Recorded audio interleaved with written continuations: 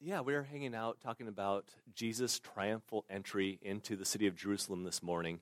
And initially I was thinking about this Palm Sunday as a standalone, but really it's a continuation of what we've been talking about over the last month or so as a church family, which is the new covenant.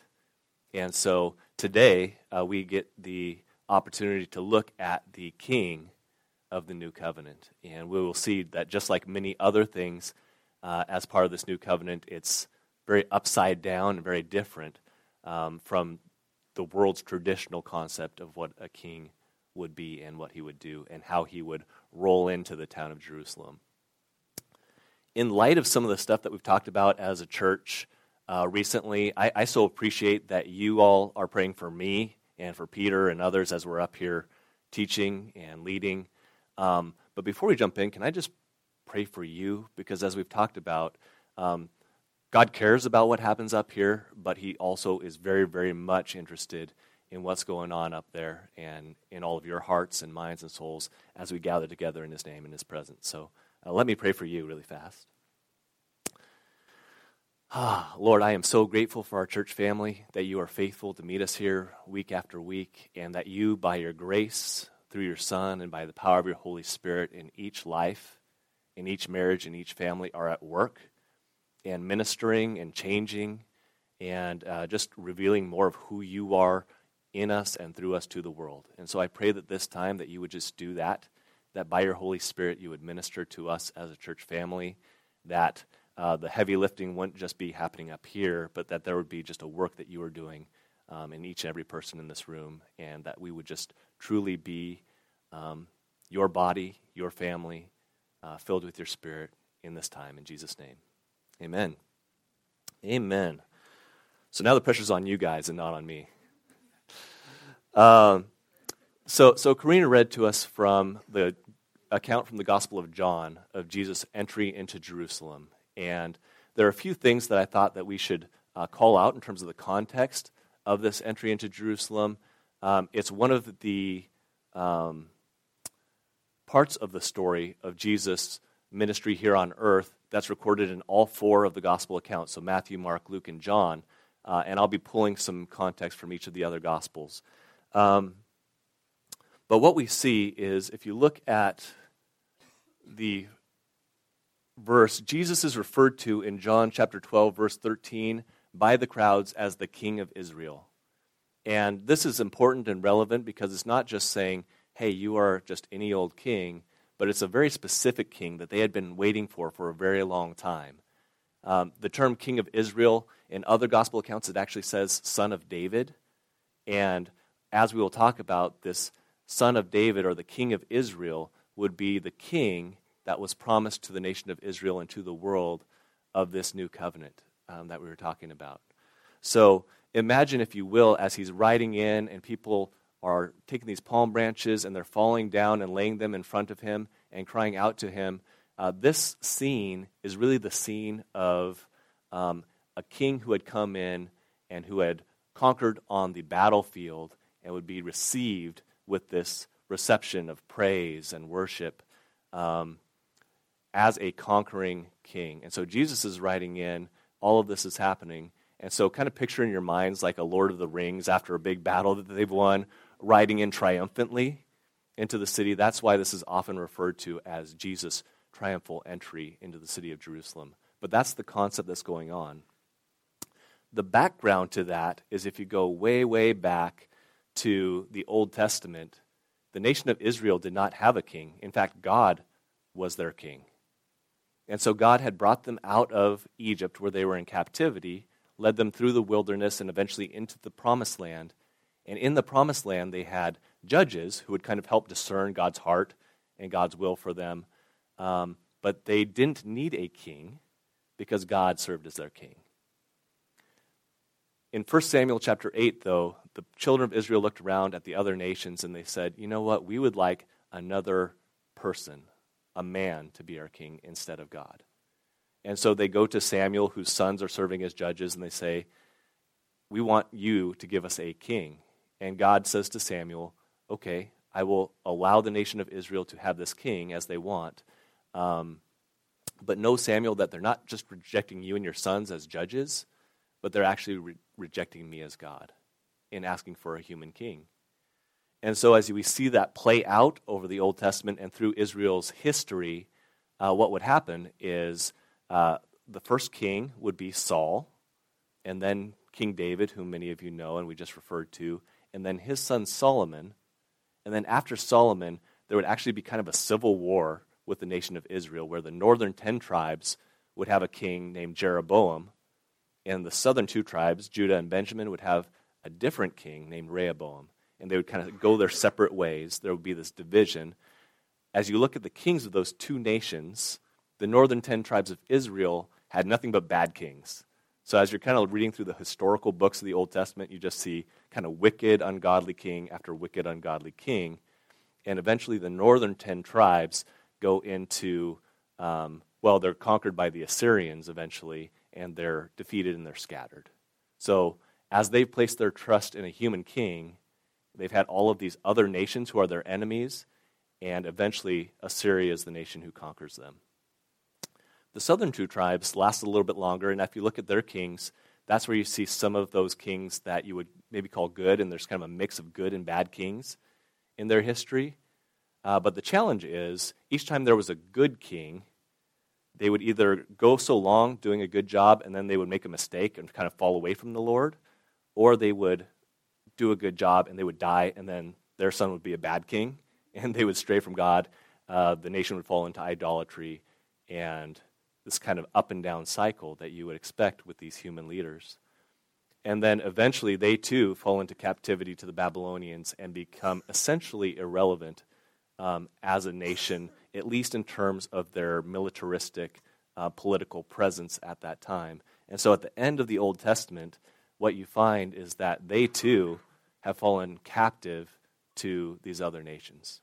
And so the outcome of all of these different kings is division of the nation, it is idolatry, turning away from God and turning towards other gods, and it is captivity. And so as Jesus rides into Jerusalem, they are currently under the dominion of the Roman Empire. And so just like they've had all of these enemies throughout their history, the Canaanites, the Philistines, the Babylonians, the Assyrians, at this time they're under the dominion of Rome.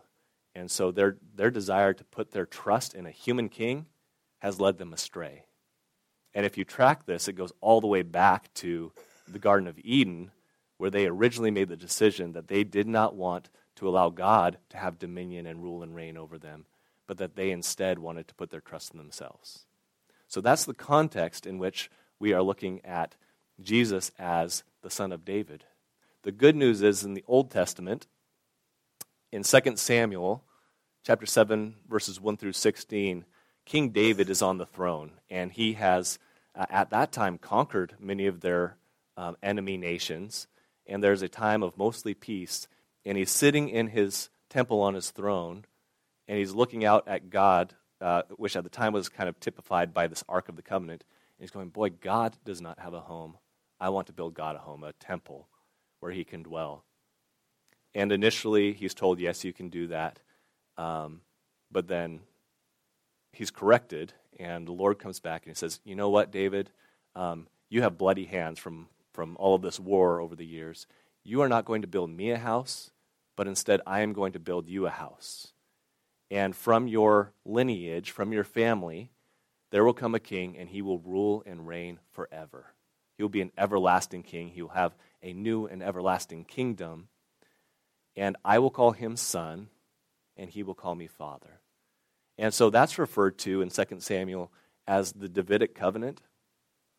But it was a promise to the nation of Israel and to all people that even though they had rejected God as their king, he would send a king who would be the one who would establish his kingdom forever. And he would do away from all of this division and just the dominion of other people having captivity over them, and even the captivity that came from their rebellion against God in their own hearts. And he would send this king to establish that kingdom. And so when these people are welcoming Jesus, they have gone for hundreds and hundreds of years, and actually if you look at their whole history, thousands of years in this position of knowing that they longed for a king, but also looking ahead going, okay, eventually this promised king will come and he will set us free. And so that's what they're doing, and that's why it's this big deal that all of these people are falling down and greeting Jesus as this Son of David, as this King of Israel. So that is the King of the New Covenant. But also as part of this kingdom, if you'll switch the next slide, there is another prophecy that this king would be a deliverer for the people. So it's not just that he would restore that dominion or that rule of God over the nation of Israel and over people, but it is that they would be set free. And so John chapter 12, verse 15, when they're crying out to Jesus as he rides into Jerusalem, they quote this seemingly obscure verse from Zechariah chapter 9 that says, "Fear not, daughter of Zion, behold, your king is coming, sitting on a donkey's colt." And so it's pretty unique, right? If you think of this, again, Lord of the Rings type triumphal entry, that Jesus comes in riding on a little donkey.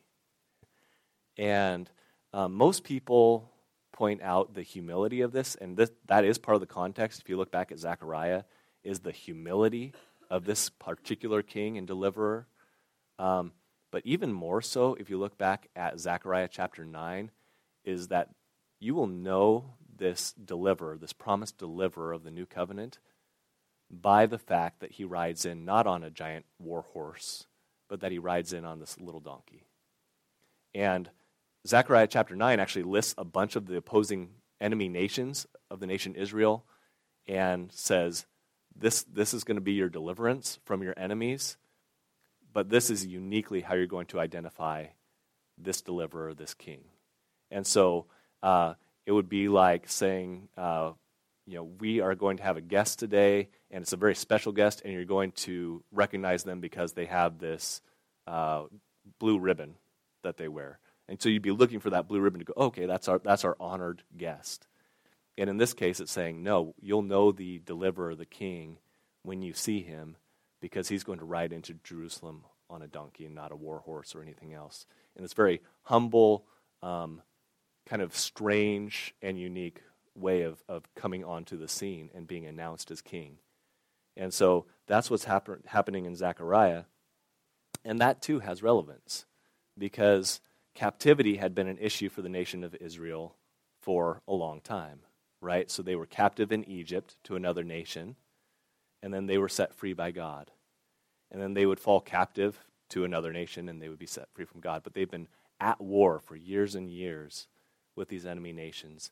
And so when Jesus comes onto the scene, they're going, okay, this is the king who's going to set us free. And in their minds, they would have thought, we are currently under the dominion of Rome, and we are going to be set free from this political oppression that is the reality that we face right now.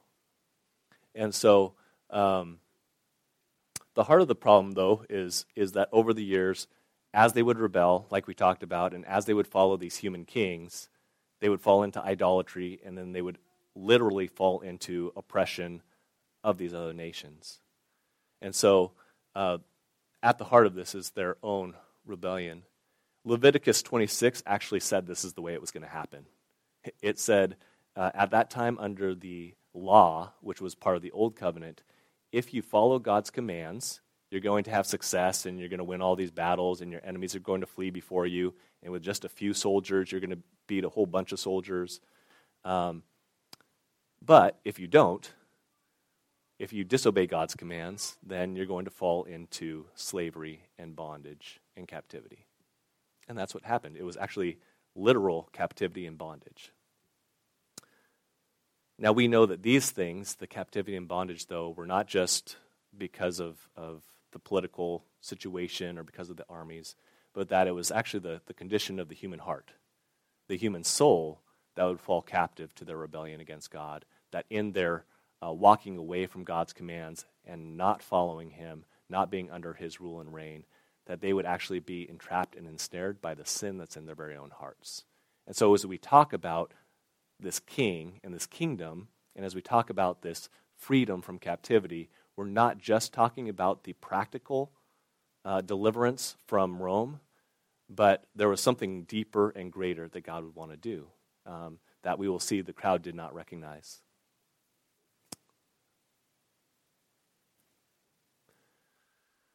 So ultimately, Jesus would be the rejected king, because as people had thought about it over the years, they were longing for deliverance as a nation so that they wouldn't be captive literally from these other nations.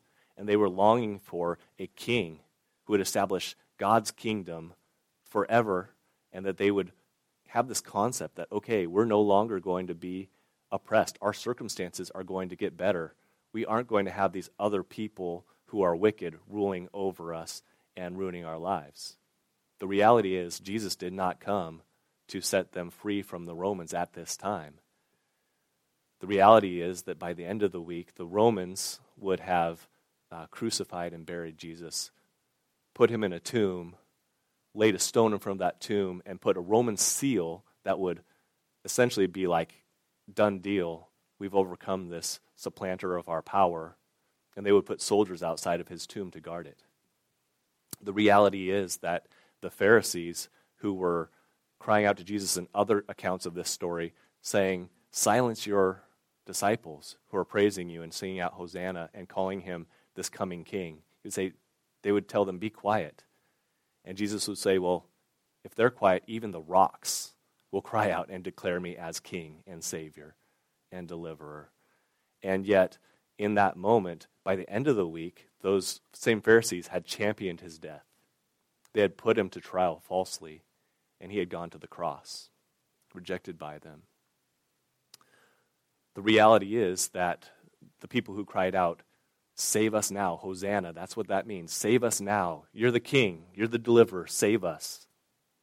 By the end of the week, they would see him upon the cross, and they would say, save yourself. If you're really the king, if you're really the deliverer and the savior of humanity, save yourself. Come down from that cross, not realizing that he would have to go to that cross in order to save us.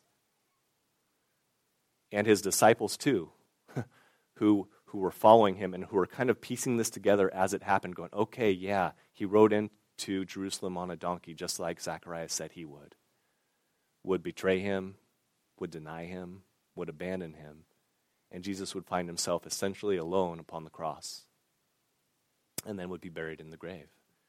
And if you think about this, this is like the culmination of humanity's rebellion against God.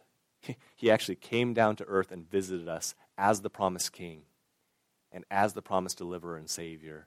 And because it wasn't what we expected, and because we still had that rebellion in our hearts, whether disciples or Romans or Pharisees or everyone in between, we rejected our king. And we put him upon the cross. We placed upon his head a crown of thorns. And on the cross it would read, Jesus of Nazareth, King of the Jews. And so you look at the situation and go, man, that's brutal. So on Palm Sunday, while we celebrate Jesus' triumphal entry, it is the first part of a whole week that would happen that would end up with Jesus upon the cross and in a tomb. And we'll talk on Easter more about what happens on that Sunday, on that resurrection on Easter that we celebrate. But there's one more element about this triumphal entry that I think we need to see, not just Jesus as the promised king of the new covenant or the promised deliverer of the new covenant, but Jesus as the sacrifice of the new covenant. So at that time, there was a Passover feast, as you heard us read earlier. And so this Passover feast was actually one of three feasts that would happen during this week-long period. So there was the Passover feast that we'll talk about in just a minute. There was the Feast of Unleavened Bread later in the week. And there was the Feast of First Fruits that would be celebrated at the end of the week. But people would gather in the city of Jerusalem to celebrate these feasts. And the Passover feast in particular looked back to Exodus chapter 12, which is when the nation of Israel were captive in Egypt. And remember, God sent plagues on Egypt so that Pharaoh would set them free from that captivity. And part of that was this Passover judgment, where God would send the spirit of death to take away the lives of firstborns of each family. But God warned the nation of Israel, if you take the blood of a lamb and you spread its blood, you sacrifice it, and you put its blood on your doorposts, and then you have this feast, the spirit of death would pass over your house.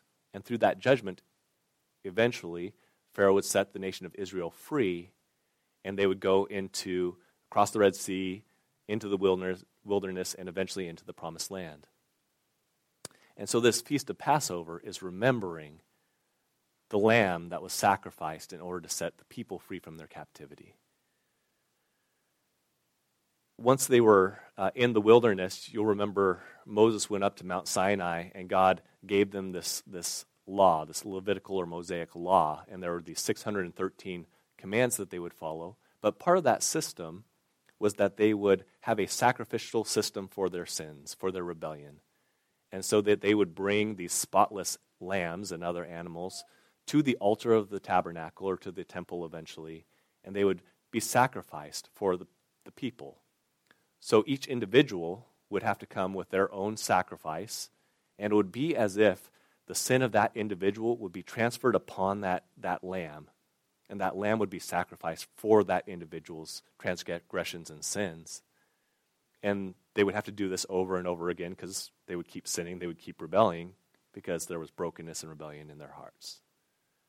But this was a foreshadow of a sacrifice that would be lasting, right? Those sacrifices were good as a symbol of God's forgiveness of those sins. But ultimately, the blood of bulls and goats and lambs can't take away sins forever because there was still a brokenness inside that wasn't corrected. So people would sacrifice, and then they would go out and rebel again. And then they would sacrifice again, and then they would go out and rebel again. The good news is, just like there was a promised king that would come as part of this new covenant, and there was this promised deliverer that would come as part of this new covenant, there was also a promised sacrifice, the Lamb of God, who would come as part of this new covenant. And in Isaiah 53, many of you are familiar with this passage, we hear the prophet Isaiah, filled with the Holy Spirit, saying, here's this lamb that's going to come. So I thought I would just read it for us so we have some context this morning.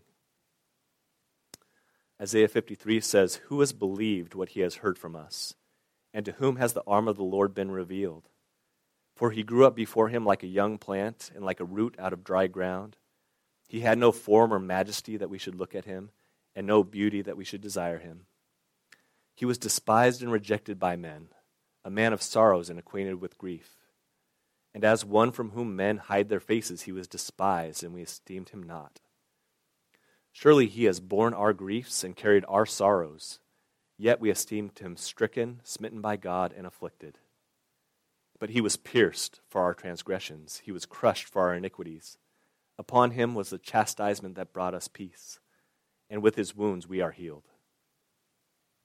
All we like sheep have gone astray, we have turned every one to his own way, and the Lord has laid on him the iniquity of us all. He was oppressed, and he was afflicted, yet he opened not his mouth, like a lamb that is led to the slaughter, and like a sheep that before his shearers is silent, so he opened not his mouth. And it goes on, but it's saying, hey, this king who's going to come, this deliverer who will come as part of this new covenant that God would make with his people, he's also going to be the Lamb of God. And so when you remember Jesus initially coming onto the scene and John the Baptist seeing him come from afar off and crying out, behold, the Lamb of God that takes away the sins of the world. This is what he's referring to, is that while those sacrifices were insufficient of the Old Testament, that there would come one who would be a sacrifice once and for all for the sins of humanity. And he would set us free, not just from sin and the rebellion that's in our own hearts, but he would set us free to know him and follow him as the one true King of Kings. And so as we think about Palm Sunday and we get excited to celebrate this week, Good Friday and Easter Sunday, this is the context in which we celebrate our King. And as you look at the new covenant, the upside down, inside out. Everything's different under the new covenant. We see a king who came not to conquer the Romans, but to conquer sin, death, and hell, and the grave. We see a king who establishes his rule and reign in the hearts of his people. So he didn't just come to reign politically, but he came to rule and reign in every single one of our hearts, in every single one of our marriages or families, ministries or vocations, in this church and in the church around the world. Jesus came to rule and reign in the hearts of his people. And so it is a different kingdom that he has established. And our king has established an eternal kingdom that starts now. So Jesus actually was coming in this day that we studied in our passage to establish his kingdom through his death on the cross and his resurrection from the grave. He would then send his Holy Spirit to live inside of his church, and this kingdom is an eternal kingdom that has already started. And for us, we who have received Jesus as Savior and King and Redeemer, we are now part of that kingdom. And we get to live and follow him as King as it was always meant to be. Our deliverer sets us free from sin, rebellion, captivity, and destruction within. So while the people were looking for deliverance from their circumstances and from the political oppression of the Romans, that isn't what God came to do at that time. There will come a day when God comes as king and sets everything straight. But at this time, in this day and age, even in 2018, God doesn't promise that he will deliver us from our circumstances or from the oppression of the people around us. No political leader or human king can solve that problem for us. But Jesus did come to rule and reign in our hearts so that we might be a part of his kingdom and he might fill us with his Holy Spirit. He sets us free to live in his kingdom by his grace and by the Spirit. And the beauty of this is not just that we get to enjoy that today, but as we look ahead, that one day we will be with him in heaven and we will see him as the Lamb that was slain, and we will see him as the King of Kings, and we will fall down at his feet and worship him. In this heavenly scene in Revelation chapter 5, it's actually Revelation chapters 4 and 5, you see these people, elders and creatures and angels, all gathered around the throne of God. And you see Jesus there as if he was a lamb that had just been slain. So imagine this, that one day when we are all in heaven, we will actually see our Savior face to face. And we will see the scars as if they had just occurred, and the sacrifice and the price that had been paid for us as that promised king and sacrifice. And there will be crowns placed upon the elders' heads in that scene, and they will take those crowns and they will cast them before the feet of Jesus. And they will say, "Worthy is the Lamb who was slain to receive power and wealth and wisdom and might and honor and glory and blessing. To him who sits on the throne and to the Lamb be blessing and honor and glory and might forever and ever."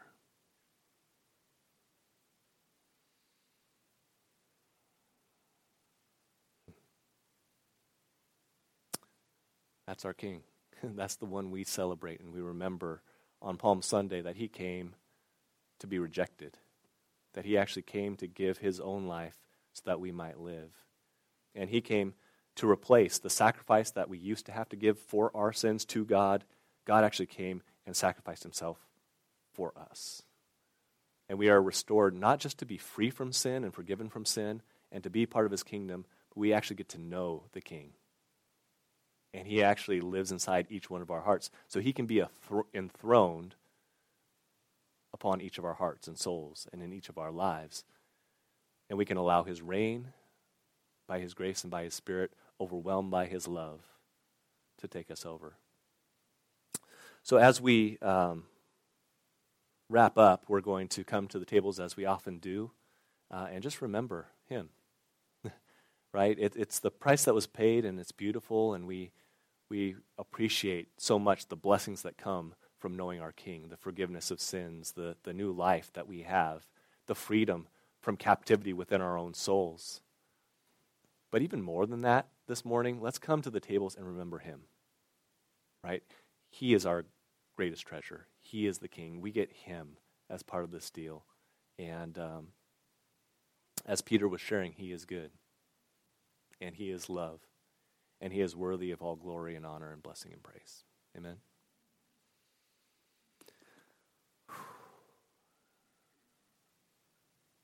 God, we love you so much because you loved us first, because you are worthy of our love.